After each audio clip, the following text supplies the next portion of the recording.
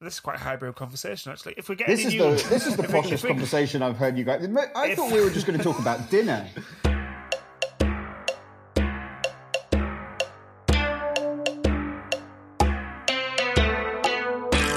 Hello and welcome to the Great Unravelling podcast. I'm Matt, I'm the producer of this show and long-time suffering friend of political commentator and co-host Ben Kelly. Hello.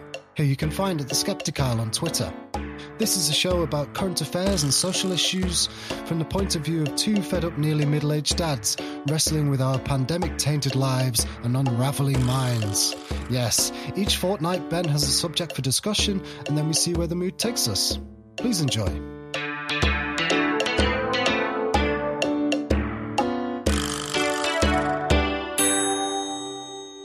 All right, Ben, how you doing? I'm very well, thank you. Good. What are we talking about today? We're talking about liberalism, Matt. Are we? Yes, we are talking about liberalism and the new book by our guest, Ian Dunt. Yes, a genuine guest. Journalist, editor, broadcaster.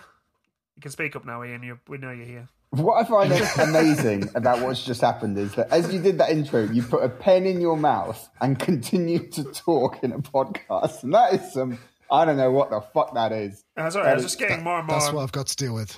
I was getting more embarrassed now. I just can't. It's really, we have a guest on. Thank you very much for having me.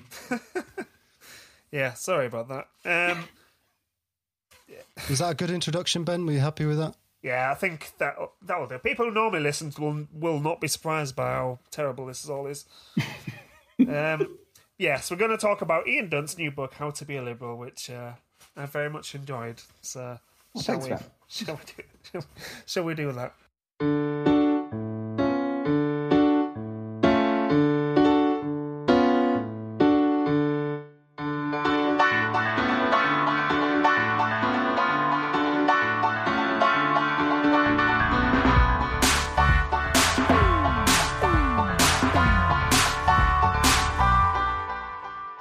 All right. Can I ask just a dumb question straight up, Ian? Nice to meet you, by the way. Nice to meet you too, mate. Yeah, you could ask me whatever the fuck you like. I would just dumb question. What's a liberal? What is this, like Cliff Notes? Is this basically just cheating? Basically, you still have to read the fucking book. Okay. I mean, to me, it's really simple. I just think a liberal is someone that believes in the freedom of the individual, and that is the guiding principle upon which all of their politics comes from. You can go to all sorts of fucking places with that. You can, especially on the left-right angle, and you can come up to various conclusions on like a wealth of different issues. But ultimately, your moral guiding light is you believe in the freedom of the individual, and that's where your reasoning comes from. That's where your values come from. That's where your aspirations come from.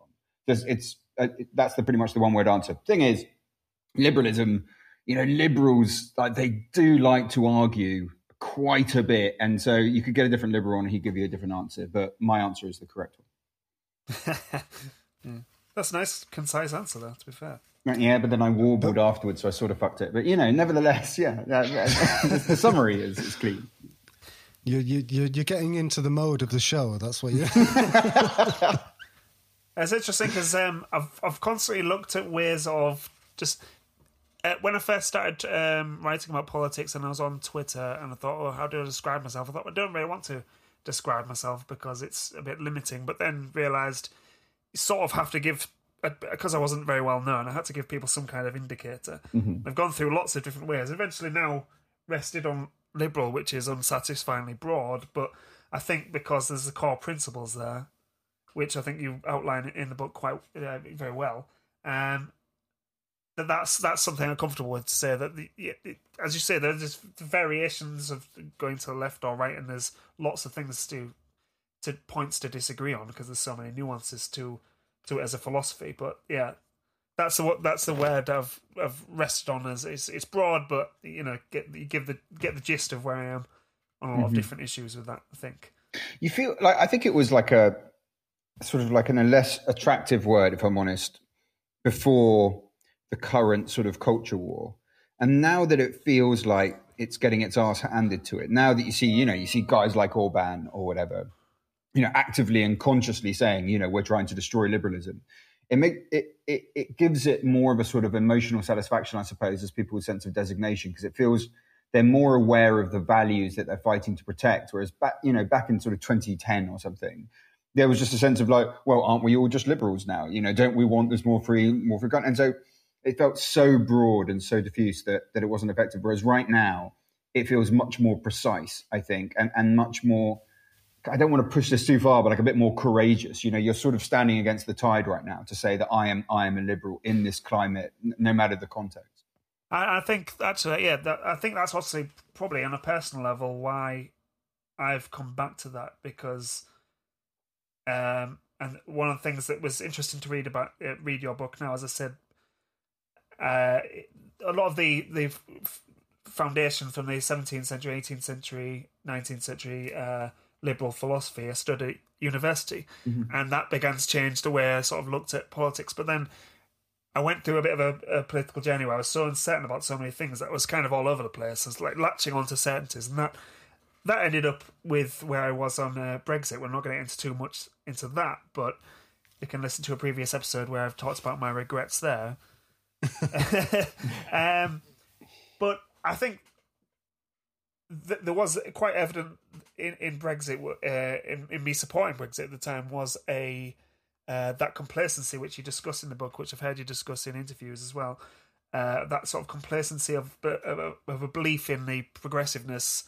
Everything's becoming more liberal, and that's just a journey we're on, and it gets progressively better, and we have to keep learning that again and again that that's not true. And I think that's where I was on a personal level, because I was able to believe in this bizarre belief that we could still do Brexit and still it could still be a liberal thing, and I didn't see where the political currents were at all, because I was lost in this belief that people said, how could you support something when people like Nigel Farage and etc. were anti-immigration sentiment, and I guess the delusion was I just didn't think that that's where we were as a country, and that was where we were going to be over the next few years. Completely wrong, of course. No, but I had the same I had the same experience, really. I always considered myself Eurosceptic, and in those years, that was a different debate, right? If you go back, 2010 or something, I could sit there and think, I don't agree with Nigel Farage and his interpretation of this, but I might have these other concerns about him.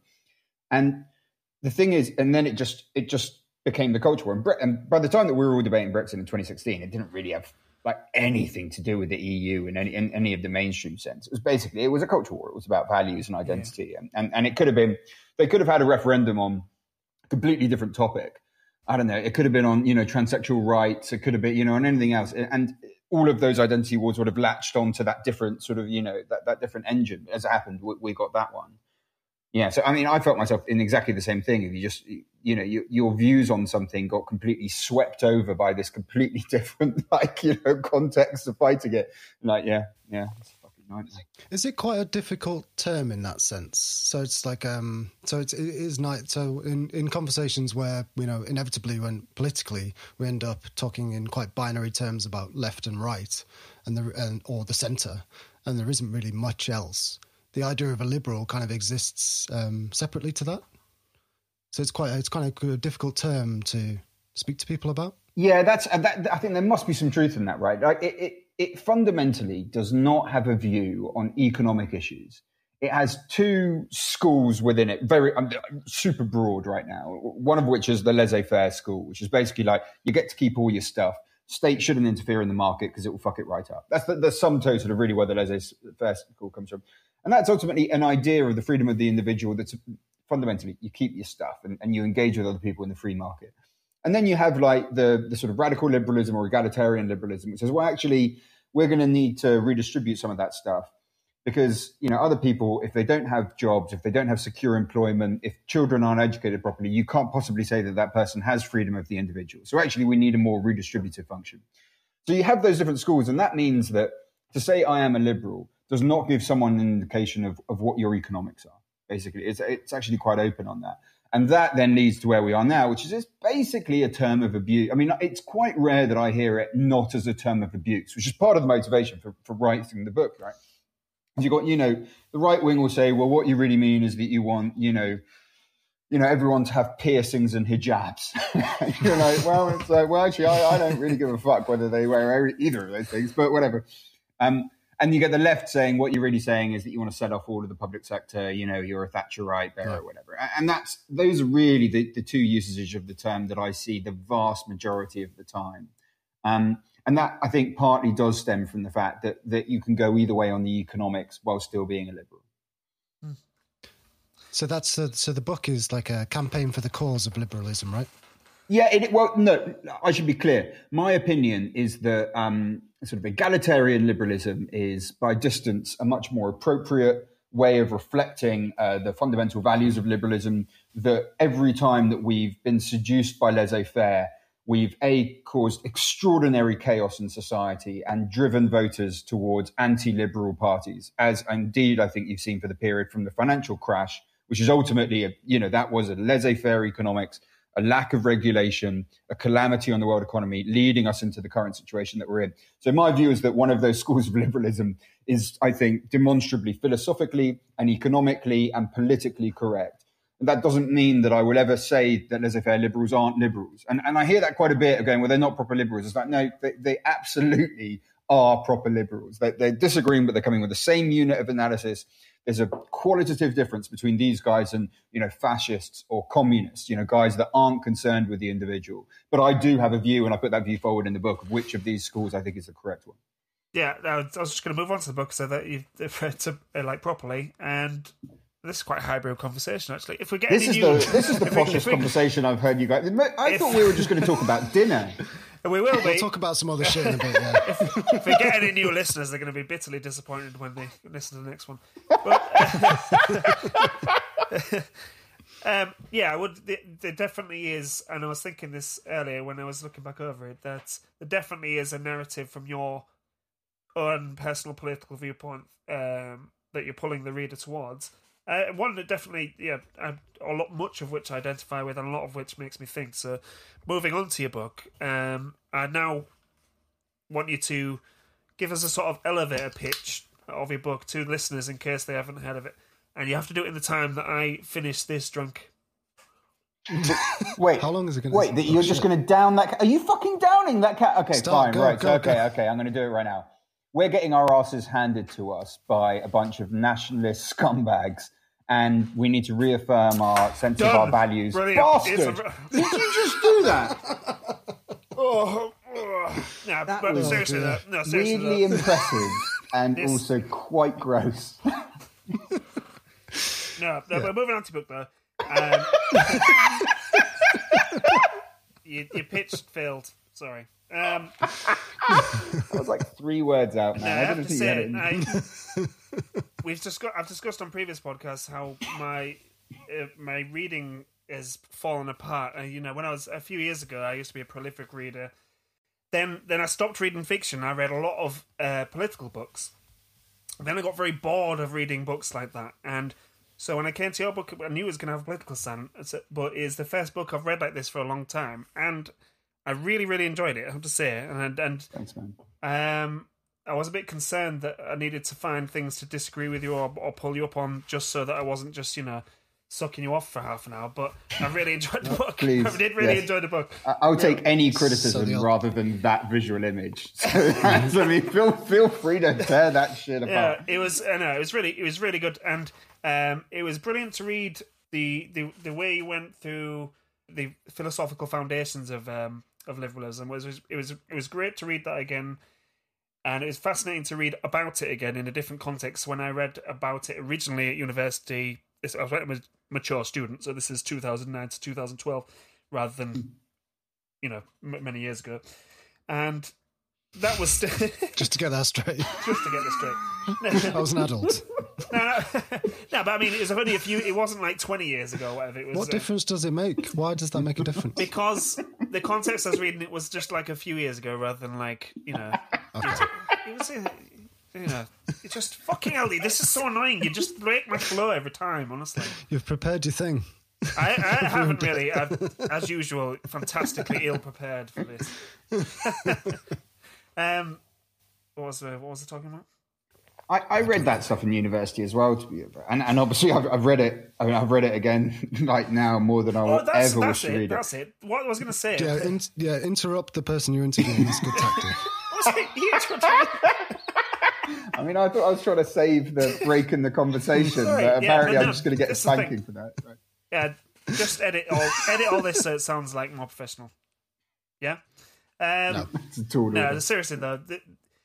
It's reading about these things in a context of now. I think I was in a complacent stage then, and you're reading about things, like the separation of powers in government, for example, or the fundamental philosophy behind freedom of speech and freedom of the individual. To read about those things when I was complacent about it and just thought, yeah, that's just the way things are. That's how I was reading about it then. Now to read about it now and think there's so many quotes from J.S. Mill or whoever. John Locke, where you're just like these are not arguments we've actually necessarily won already. These are things that are in dispute all over the world and even in our own country now. That's it. Like if a few years ago you'd been like, well, I'm going to talk a lot about the separation of powers, I would have been bored stiff because I would just think, well, we know, right? Like, what possible controversy could there be about this? And then what's mad now is you look around. Every single one of these guys attacks the separation of power, like bar none. Whether it's Bolsonaro, whether it's Orban, whether it's Salvini, whether it's Johnson or Trump, in Poland, in Israel. I mean, over and over in India, it's always the same thing. And so then you're forced to think, well, what is it about these? Because, in other aspects, they have very different sort of national flavors, very different cultural flavors, the way the nationalist movement works. But in this, you just think, wow, that program, you can copy and paste that shit from country to country. So there must be something in the separation of power that is a threat to people with power. Who would have fucking thought, right? It turns out that actually it's therefore really quite worthwhile, like going back to the stuff, because you realize this stuff came from guys fighting tyrants. That's why they came up with these ideas. These ideas were always radical ideas. And we just got so complacent, and I totally include myself in this, so complacent that we lost touch with our values. We knew what these words were, but we didn't really bother fighting for them or speaking out for them or engaging in them. We just kind of assumed that they would always hold firm. And all of history tells you, and certainly all of liberal history tells you, that if an idea doesn't have blood flowing through it, if it's just allowed to fossilize, it will crumble away. So that was kind of thing of like, well, it's about time that we kind of learned or reminded ourselves what these values are. And that's why when I was writing, I was trying to write it not like a politics book, because, I mean, I've read a lot of politics books and they really don't necessarily make it easy for you. Like, you get a lot from them, but the process of reading it is often quite tedious. So I wanted to write it more like a novel, like, like actually like something that someone wouldn't be bored reading on the beach, that they could conceivably sit on the beach and read. Well, let me reassure you there, actually, but to be fair, I did say that about being bored of reading political books. I don't think that would be a fair way of describing it. Much of it reads much like a history book, and well, the strength. Is that a compliment? It's a compliment. Yes, it's a compliment. If you just let me finish or even start. You know what I mean? It's a bit like like a textbook, like a reference book. I was about to go on, elaborate on that. But here's my idea for this bit. You just, facilitate in the background. Shut the fuck up. Okay, thank you. You come in the next bit where we're talking shit. Yeah? Okay. Right, that's your fucking level, isn't it? Fucking embarrassing. You're embarrassing. It's like we've got a house guest. You're embarrassing us as always. Sorry. Again, do you see what happened there? This is a whole digression now. I got lost when you said, "Here's my idea for this bit." You just shut the fuck up, which is like fantastic production planning. I really like, yeah. It was really interesting. One really interesting thing I found, because I remember I didn't read J.S. Mill at university. We didn't go into that bit. I read it afterwards because it was sort of progressive from what I'd read at university. So reading on liberty and things like that. And to just have read that and thought, wow, this is so much what I believe or what I find inspiring. and to not know that he'd written so much, and to not know the love story behind it, to not know that there was a woman involved who I'd never heard of. Who's that then? Well, Ian could tell us. Basically, there's a great love affair at the centre of the J.S. Mill story, who was also his creative partner, and someone who's fascinated me. And the stuff he wrote was like foundation of so much of what I've come to believe. And not know this is kind of shocking. Harriet, someone. Yeah, Harriet Taylor. Yeah. Harriet Taylor Mill eventually. Can you? And you did this again with Benjamin Constant, and I wish we'd talked about that more, but that's not going to work now. So, can you tell us about Taylor? Can you tell about Taylor and Mill? Can you tell us a little bit? Yeah, about that? and it is like I just think that's one of the most beautiful love stories I've read, and it's super odd because she's married. Like they meet and she's married. She's got kids. She's got 2 kids and another on the way. And they fall in love, but she ends up in this situation where she can't really divorce her husband. Thomas Carlyle described her husband in a way that really made me laugh as an innocent, dull, good man. In other words, like it was, which no guy wants that description, right?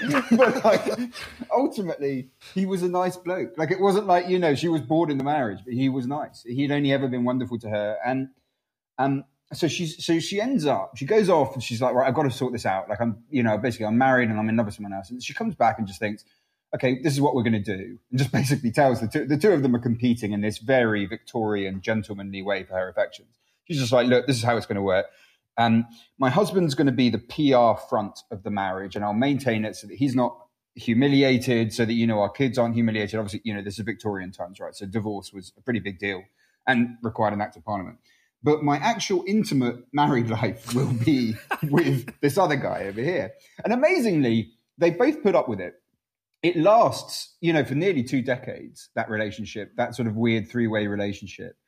And they're very happy. I mean, the ridiculous thing is how happy they are. I mean, even when they're really quite old, when they're scoping out retirement homes, the letters that John Stuart Mill writes to his wife are some of the most loving, sweet, tender letters you could possibly imagine.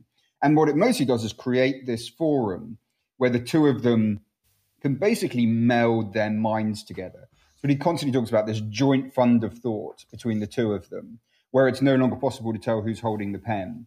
And from that comes not only on liberty, which is, if there is a Bible of liberalism, that's basically what it is, but also early feminist thought. The critiques of sort of patriarchy there are some of the most powerful intellectual arguments I've ever read, and not even about the content. I just mean the capacity to use this kind of rhetoric and to use this remorseless logic against an opponent is just fucking extraordinary. And then they do something which I think is like the high point of liberal thought, which is they outline the liberal way of life, what it is to live your life as a liberal. And that is to have autonomy. Now, they don't care what you do. If you want to be a monk, and make cheese, fine. If you want to sit on your PlayStation, do that. If you want to be a high-flying businessman, in the city and make lots of money, whatever. They don't care. What they say is you have to fucking choose your life. Like you cannot let societal expectations do that for you, familial expectations, the glances of your friends. You cannot be part of the herd. You have to make your own choices in life. And no matter what choice you make, as long as you yourself made it for yourself, that is a decent liberal life to lead. The view of autonomy. And that to me is like not just like politically important, but just in my own life, my own way of thinking about things and the way I want to look back on my life is, I just think, one of the most important moral lessons that anyone has ever delivered to me. Yeah, and it's an immensely romantic story as well. It is, yeah. Unbelievable, really. I wish we could have talked about the Benjamin Constant thing, but we haven't got time, really. I will just people should read the book, right? People should read the book. Point, that's what I'm going to round up by saying. No. In all seriousness, I fucking really loved the book, man. It was really good. I really enjoyed it. And so if anyone wants to buy the book and they're in my area, it will be available in a charity shop soon. So. No, of course not. That'll be on my bookshelf forever now, because that's how I like that. Books that I like stay on my bookshelf forever. So when I'm dead, my son will probably throw it in a bin somewhere. But it'll be a few years from now. That's good. Buy the book. We don't know how long. Yeah, could be next year. Cool. Who knows? Should we? All right. Shall we move on to some other shit? Yes.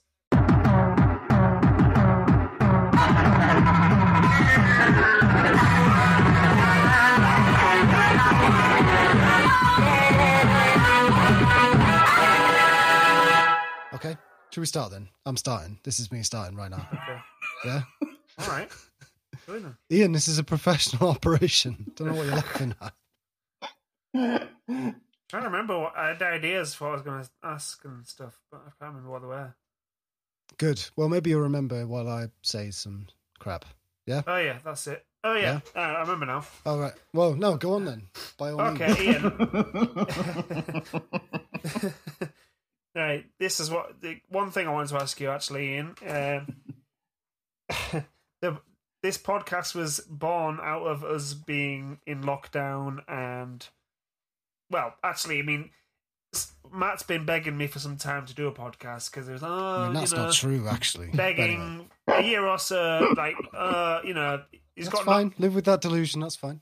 Well, I mean, you asked me a year or so ago and said, you really should do a podcast, you're super talented. Nothing's going on in my life. I find it quite hard to imagine that conversation. No, but anyway, so it was born out of the lockdown, and with a lot of it was initially about our, basically my descent into emotional and mental instability. That wasn't it was pitched to me as a political podcast, but I think it quite clearly became some kind of experiment on Matt's part to just chronicle my descent into madness. Yeah, this is closest to the truth, yeah. But what I wanted to ask you, how is your, experience of, what's been your experience of lockdown and pandemic? How have you coped? How have you found it? What's it been like for you? I mean, so I have some quite strong advantages. I mean, the first one is I really do like doing fuck all in my pants. Like I actually love that, and so lockdown doesn't hold that much terror. The other is I don't have kids, and I noticed that all my friends with kids just basically lost their shit in a way that it was unbelievable to a man. Actually, like every single one of them. So on that basis, it wasn't that bad. The thing is, the first lockdown, I was still. We delayed the book, right? So I suddenly was just like, well, I've actually got more time to work on this. Frustrating, isn't it? But did you work on it more when you... Yeah, exactly. And so, it was annoying because it wasn't coming out, but it was cool because I got to work on it some more. And actually, the thing is, I had something to do during lockdown. Like I had a mission, you know what I mean? That's like, interesting. I didn't realise that. I would have thought, the way I imagined it, because I don't know about these things, I thought the book would have been finished and delayed and then that was it. I didn't realise you were... Then I got another chance to work on it. I can imagine that being, that's... It's quite useful. Like, what you have like a day of despair about, oh, fuck me, I thought this job was done and I have to get back in. But then afterwards, it was quite a nice thing to do. So this second one that I presume is coming, I presume we are going to end up in it over winter. Yeah. That'll be a better time to ask me because I won't have that sort of protective level of knowing what the fuck it is I'm supposed to do with my day. And I imagine it'll be spent... I mean, I ordered a virtual reality set the other day, and I'm kind of hoping that's just going to be my next 5 months, really. Yeah. Oh man, that's cool. Yeah, wait a minute. I don't want to really say exactly where my mind goes when somebody mentions virtual reality sets. Right, is it Lawnmower Man? It's not. Well, actually, there. The Lawnmower Man where he's like. He's fornicating with the lady and... it goes. I remember seeing that as a teenager and just being hugely turned on. And that is immediately... Whenever anyone mentions the weird gooey Avatar set. Matt's wife doesn't listen to the podcast, obviously. Yeah, I mean, she actually does. So she's wondering why the Google Cardboard has got so worn out.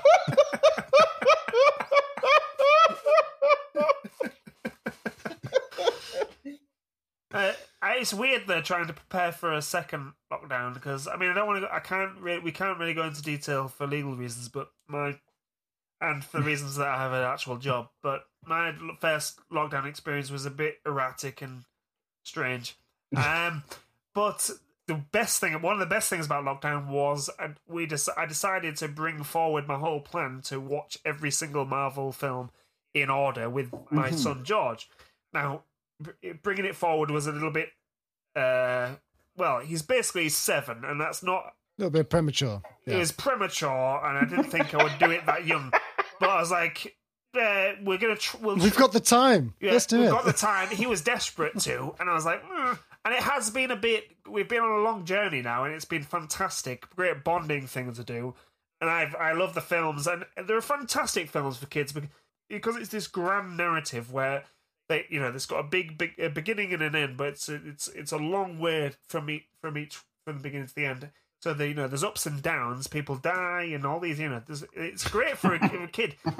And I think stuff kind of gets weirder and weirder. That's the thing. It's almost to the point of like, we're running out of ideas. Shit, let's get into space. Hey, then no, let's invent time travel. That's not running out of ideas. That's not running out of ideas. That's what the comic books are like, right? I don't know, Ian. Do you read the comic books? Don't criticize the comic books. No, I do. Yeah, I read a lot of comic books, but I like them. I like it when it gets really wacky.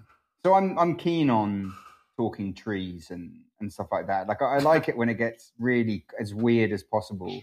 So I was happy with those later Marvel ones where they start getting a bit odd. That's funny actually, because I liked the X-Men films, and I hadn't seen the Marvel films until relatively recently. I was like, I don't think I'm gonna get into them. I mean, talking trees and robot suits, that sounds ridiculous. And I really got into them, and But you liked X-Men, but you don't want robots. Yeah, it doesn't make any sense at all. And then I realised how wrong I was, obviously. That's the And then Infinity War next. I can't wait to show my boy that, because big things happen straight away. Loki, big character for so long.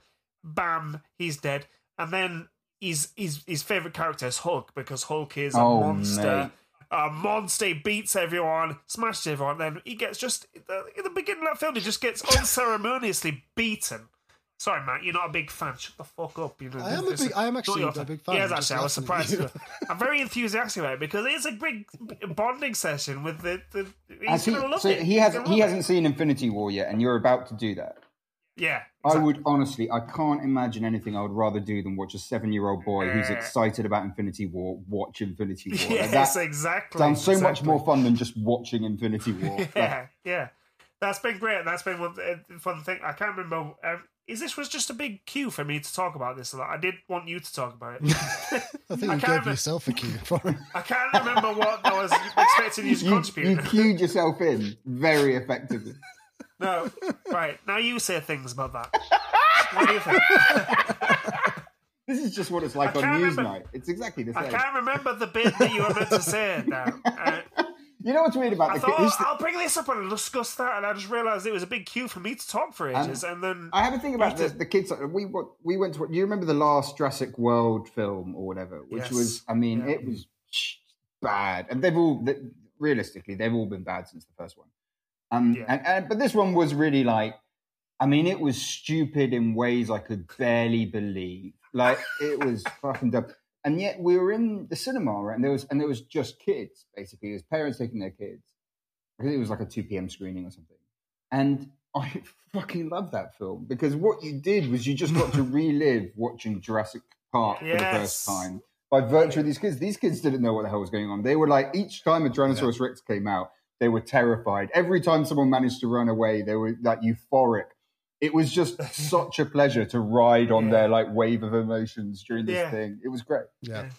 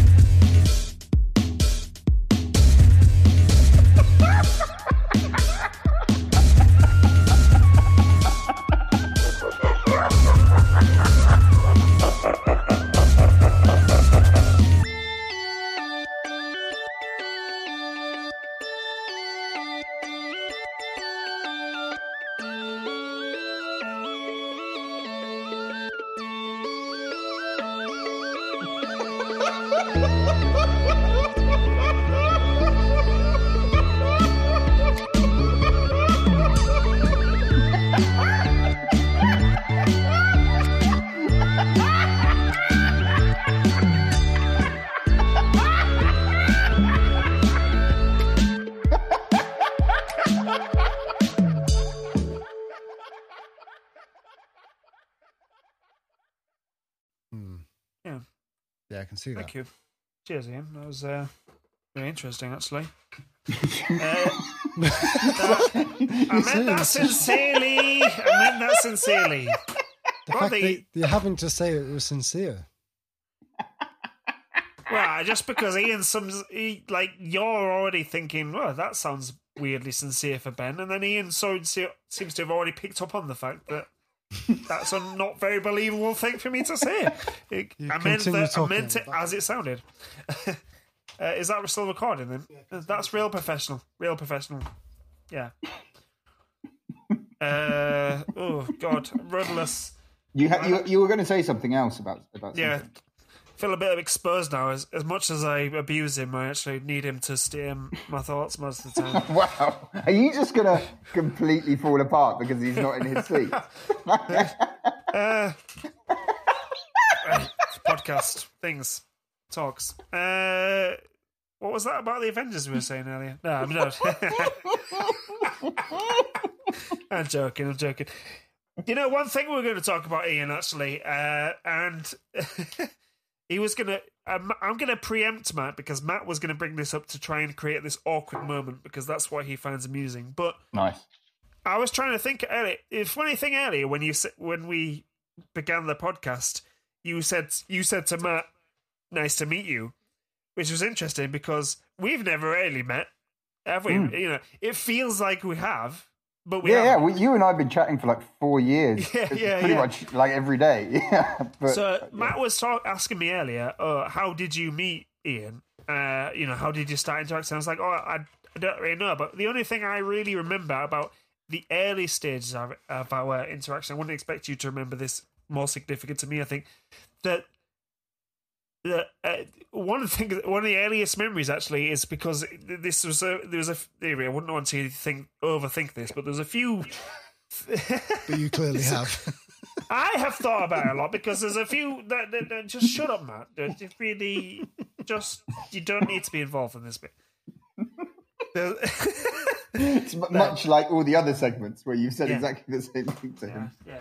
Don't. How was your experience of that, Ben? Ian, what when you first had your first interaction with Ben? How was that? Jesus Christ! I really feel like I'm walking towards. Oh yeah, shut up, Ben. Just let Ian talk. Ian remembers his first interaction. Yeah, actually, Ian wrote it down. Even if it's a hazy memory, first that's interaction fine too. with Ben Kelly today, very significant moment in my life. I'm surprised it's not in his book. Quite arousing, you know. Yeah. What I was going to say before Matt really interrupted was that yeah. Ian's going to talk about the first time I came across Ben on Twitter.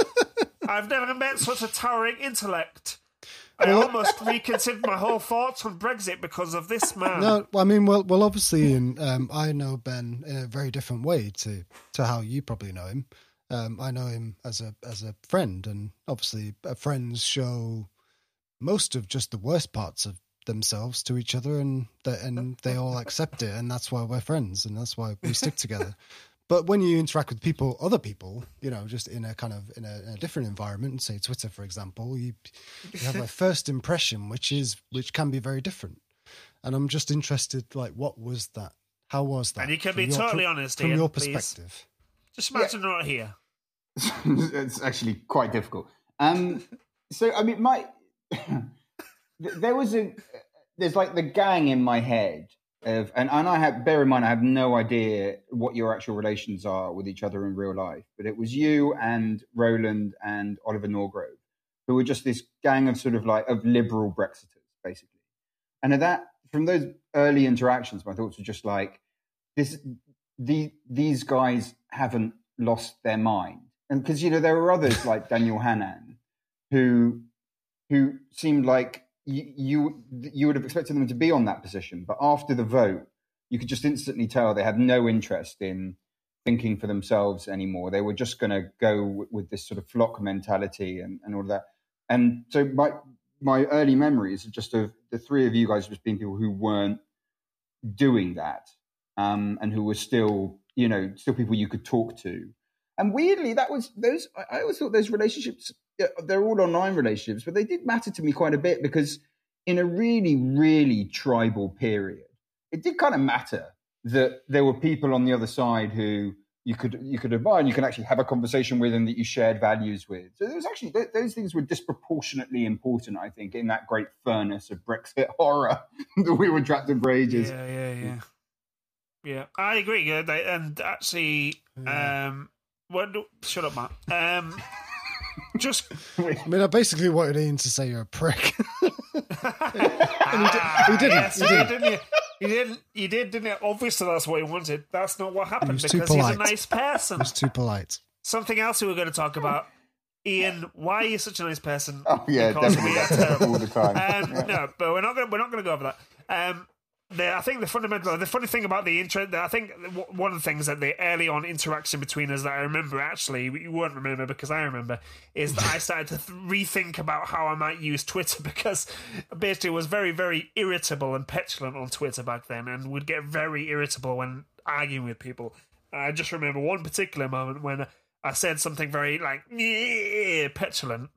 And then you were just like, oh, okay, I'm just going to leave you there to just stew in your own bits of juices. Sorry, and I was like, oh, don't do that. Argue with me. That's a very good way of dealing with it because I was just like, oh, that's really annoying. It's like, fuck off. And I think there's a lot of contributing factors as well. It's like, why do I speak to people on Twitter the way I do? Why don't I speak to them more like I would expect to be, in person? And I don't always do that now, but I did try and change my approach to how I deal with people on social media, and Matt's smiling a lot because he doesn't believe me. No, I'm just smiling like he won't shut up. Do you have like memory of that, Ian? But so all of my memories have been tried to with getting really popular. I mean, you guys became kind of annoying, right? Because you eventually, I used to always get asked, and are there people that you admire on the Brexit side? And I could always refer to you and stuff. And then eventually you guys just gave up on it. And I was like, fuck, that makes it, I mean, it's obviously, I agree with the conclusion, but it makes it much harder for me to try and look like a reasonable human being. Right, I've got another thing. What was it? Last thing. Has anybody got any unhealthy like YouTube obsessions? Let's just completely switching it a bit. Any like unhealthy or maybe not unhealthy, but YouTube obsessions or some kind of recommendations for YouTube things? YouTube holes when you just fall down the YouTube hole. I mean, it does happen, doesn't it? I'm useless because I don't really look at YouTube very much. I do see the videos that come up on Instagram, and my weird thing that I've there's a lot of accounts full of sort of microbiology. So it's just it's just like videos basically of like, I don't even know if I'm using microbiology right. I think that's what this is called. That seems like the kind of thing it should be called. But basically like single-celled organisms and how they behave, or larvae or something like that.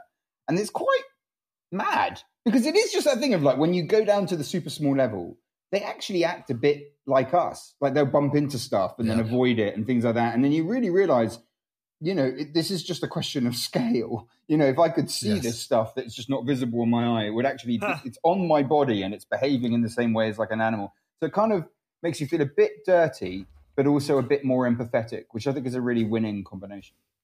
So the other thing I think about that, and not to sound weird, but like trees. So like trees are like, they grow really slowly, but that's basically the main difference, isn't it? I mean, and plants as well. Like and there's been tests. The speeding up. There have been experiments to show that plants feel pain and things like that, and it's really just like different organisms living at a different kind of scale or a different time progression. And once you get to, you shouldn't start thinking about that stuff because it's like you become a vegan and then you become like, oh shit, I shouldn't even eat plants. Like everything's living and everything has emotion. But when you speed up the growth of plants and stuff and the things they do to, when they're trying to go towards the sun and shit like that. Yeah. And when you speed it up, they're just like they look like an animal, just like. Like, I mean, I don't want to get into that too much because we said in the last podcast when my sister's a vegan, she was a vegetarian for many years, then she became a vegan, and she talks about it every time I see her, which is fine. But as I said in the last podcast, I had to say to her last time, I just don't want you to waste your time because morally, where I am, I just don't care enough. It's over here. Yeah. It's not. Like, That's not. Just by the way, that is not a moral opinion. That is saying I can't be bothered to have a moral opinion. Yeah. We're not used to having a conscience on the episode on the podcast.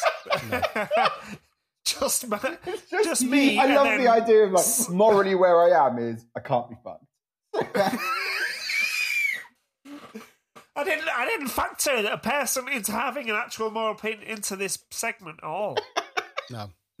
I mean, and you're repeating a moral opinion we literally did. Yeah, in the last but you didn't have one though, did you? You didn't have one because I'm used to having a fella scumbag / I have the same opinion as you. sociopath. Same opinion as you. Yeah. And I think I did say that. But anyway. we did say that having Ian on, we'd actually have a real person with human emotions.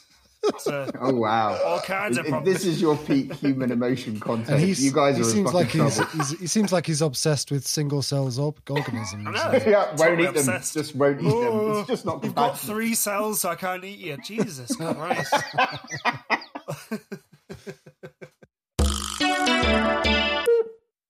Big Stop quiet. talking? Okay. Yeah. Thank you, Ian, for um, coming on. We're going to call it a day, yeah? That's Thank great, you. and it was an absolute pleasure, guys. I really enjoyed this. Yeah, thank Brilliant. you very much. Not at all. I want to say thank you to Ben as well. Like Ben, did like a real person thing and like actually got you on the show, and I think I'm actually really happy that you've joined us, and thank you to Ben. But mostly thank you to you, Ian. Thank you. Man. Thank you so much for coming on. I really enjoyed meeting you. I really, really love the book, though. I've got to say, I really love the book. Buy the book, people who listen to this. Really enjoyed it, man. Cheers, Seriously. guys. Thanks so much for having me. It was a pleasure. Hey, that's an achievement, though, isn't it? I want to write a book one day, so well done. Well done. Stop, Connie. Okay. Yeah. Good book. Have me on your podcast one day, yeah? As soon as it comes On your out. podcast. Bye bye. Thanks, man. Cheers. Cheerio. Goodbye. Is that actually the end of the call or just the end Yeah, of the podcast? that's it finished. That's it finished. Okay.